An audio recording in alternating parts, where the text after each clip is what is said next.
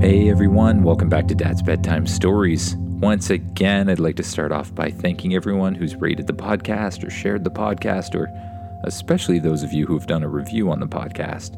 It really goes a long way to other people finding it, and I truly appreciate it.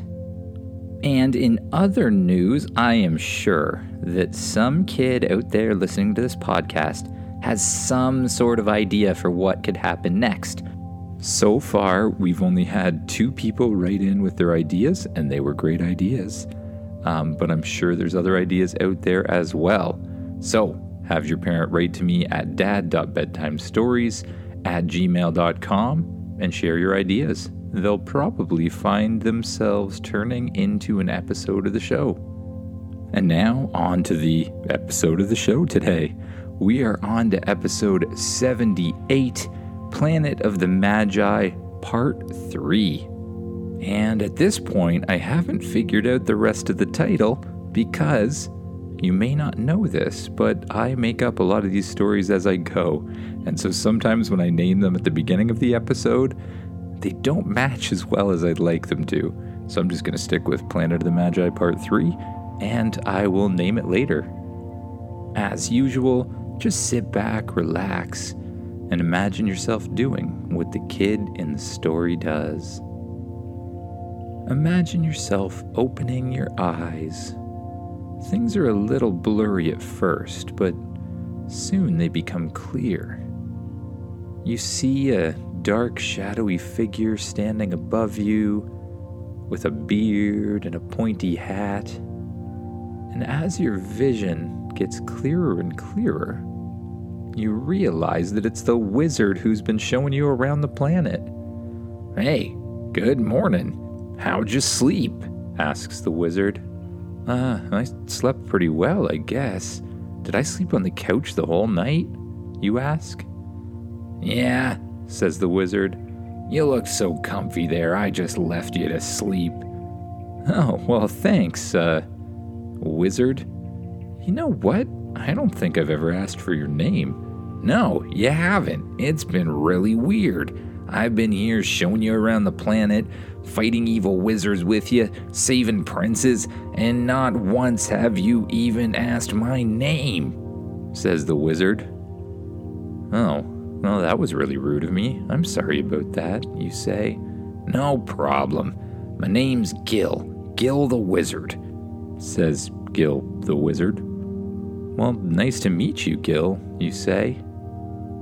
"Do you have any ideas for adventures today?" you ask. "Well, yeah, I actually do," says Gil.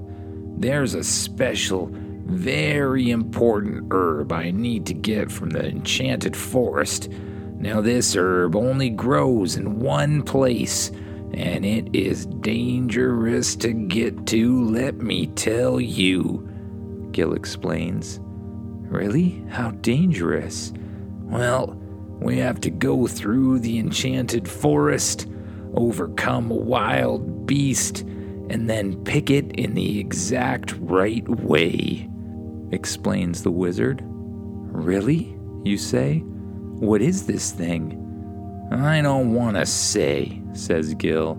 "That's top secret, but it's really, really, really important." "All right, well, let's get going. Lead the way to the Enchanted Forest."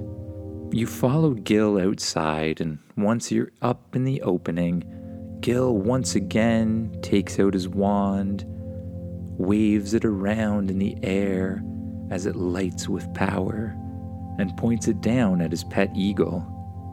The eagle grows and grows and grows once again. Once again, you call over Changer. Changer runs over happily and begins transforming into a griffin once more, with a big saddle on its back.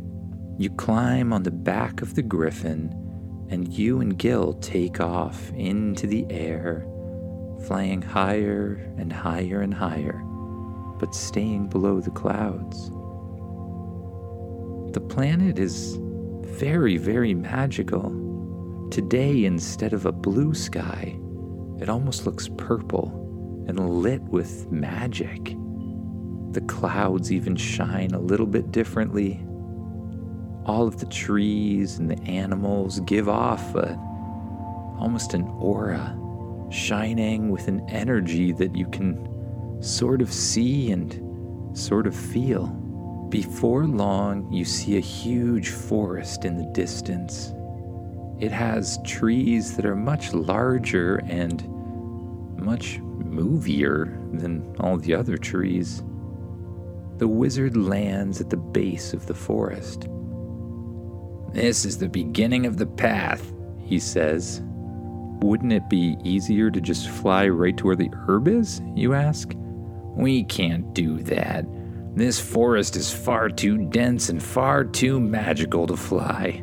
You'll see what I mean," Gil says. You look out ahead of you, and all you see is a huge winding path with large trees on either side. All of the trees seem to have faces on them, and they sort of twist to look at you. As you walk into the forest, the branches reach out to greet you. It's strange to see them move, but it's not really scary. They seem really nice. And as you walk through the forest, you just listen to the birds singing and the wind blowing and the trees talking. "Look, Gary, it's a human," says one of the trees. "Whoa, he looks like a really cool human," says another one of the trees. "I've never seen one like him before," says another. The trees continue to whisper about you. You and the wizard just keep walking. You walk around a winding path, and on every side you see glowing flowers, mushrooms infused with magic, and trees that seem to look towards you and whisper to one another. Eventually you come to a place where the path seems to stop. There's trees that have reached out from either side, completely obscuring the path. "Welcome, human.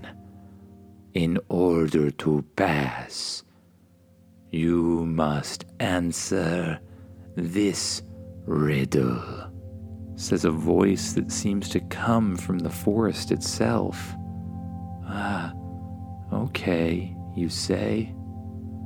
"Why did the tree go to the dentist?" asks the tree.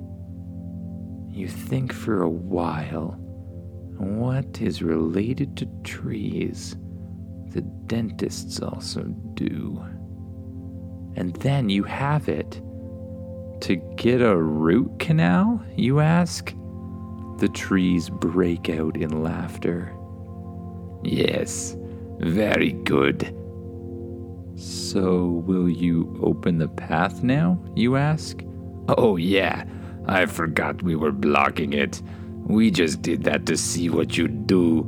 Oh, good job, kid. Good job indeed." The trees suddenly start to pull back from the path and stand up tall on either side. The path leads to a huge oak tree at the end of it. And I'm talking the biggest oak tree you've ever seen. Even bigger than the alien tree from an earlier episode. The trunk stretches out hundreds and hundreds of feet on either side. The tree itself could be the size of a city. You look up, and you can't even see the top. You see a shadow that looks like it might be the canopy, but it's too far up to see, and seems to be above the clouds themselves. "Now," says the wizard, "somewhere around this tree should be the herb we're looking for. Look for a blue flower that glows a kind of bluey purplish color. And I'll go this way, and you go that way." Okay, you say. You begin to walk along the side of the tree, There's an opening in the forest on every side of it, as if nothing grows a few feet from it, probably because of the shadow that it casts. You walk around the base of the tree, brushing your hand on the side of it, feeling the bark as you pass by. As you round the tree, you see something standing there. It's a giant bear. The bear turns to look at you. You immediately hold up your staff in the air. You close your eyes and you start to concentrate and get to a good place. You begin to imagine fire. You imagine your body getting hotter and hotter until your hands and fingertips start to burst out in flames. When you open your eyes, your body is glowing in fire. You aim your hands at the bear and you shoot a huge stream of flames at it. It hits the bear, but doesn't seem to hurt it too much. The bear brushes off the flames and starts to run towards you.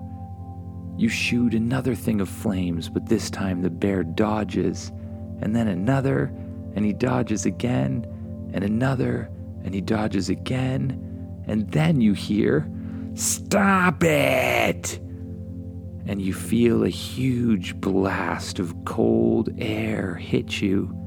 The fire disappears immediately, and you fall over onto the floor. You look around you, and you see that you've accidentally lit part of the forest on fire.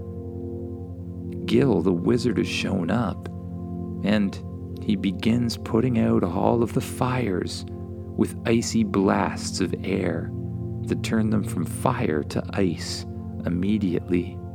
"What are you doing fighting Frank and trying to set the forest on fire?" says Gil. I thought it was a ferocious beast we had to defeat.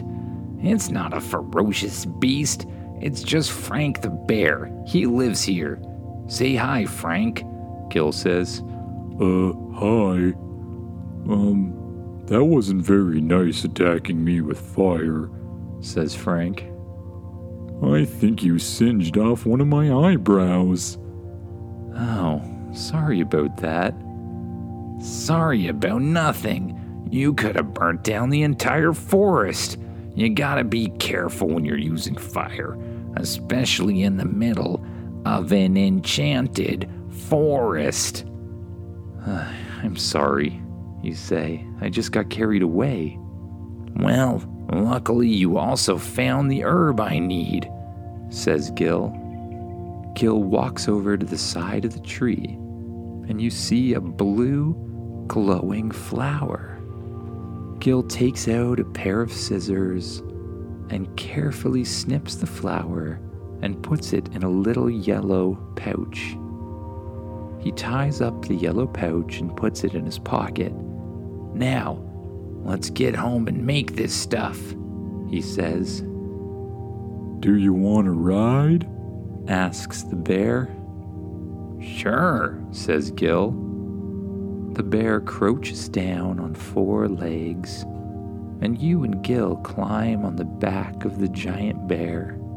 He starts walking through the forest, and you just feel his really soft fur as you bounce gently up and down, looking at the trees, the glowing flowers and mushrooms, and smelling the sweet smell of dew in the air. The trees continue to whisper about you. Hey, did you hear that human tried to set the forest on fire? What a silly child, says one of the trees. Yes, I saw that. That was a very bad idea. Fire in a forest? That wizard better teach him more magic. He can't use fire in a forest. "They've got a point," says Gil. "I think you and I better learn some more magic. You only have a few spells, so you're only using those. Tomorrow, we're gonna go to the Magic Academy." "The Magic Academy?" you ask. "Yeah, it's a place where all young wizards learn to use their powers. Now, you have a lot of natural talent, and you're probably more powerful than a lot of them, but you have no idea how to use it. I mean, you know the basics, but you don't know the specifics," says Gil. "That sounds like an okay idea," you say. You come to the edge of the forest, and you see the giant eagle and Changer, currently in the shape of a griffin, standing outside the forest just eating grass and bushes. You get off Frank and wave goodbye and say sorry one more time for almost burning the forest down. "It's okay," says Frank. "See you next time." Frank turns around and heads back into the enchanted forest. You climb on the back of Changer, and you and the wizard take off into the air, flying high above the world once again. It's beginning to get dark. The sun is just starting to disappear beyond the horizon. But it's not long before you find the wizard's tower. It actually has a large, bright light on the top of it to help you find it at nighttime. You land in front of it, and Changer transforms back into a dog, and the wizard transforms the eagle back into a normal-sized eagle. You head inside the tower once again, and you say goodnight to the wizard. You walk up the winding stairs, and you head inside your bedroom. You see that the bedroom's completely well made and perfectly clean. As you approach the bed, the covers pull back for you automatically.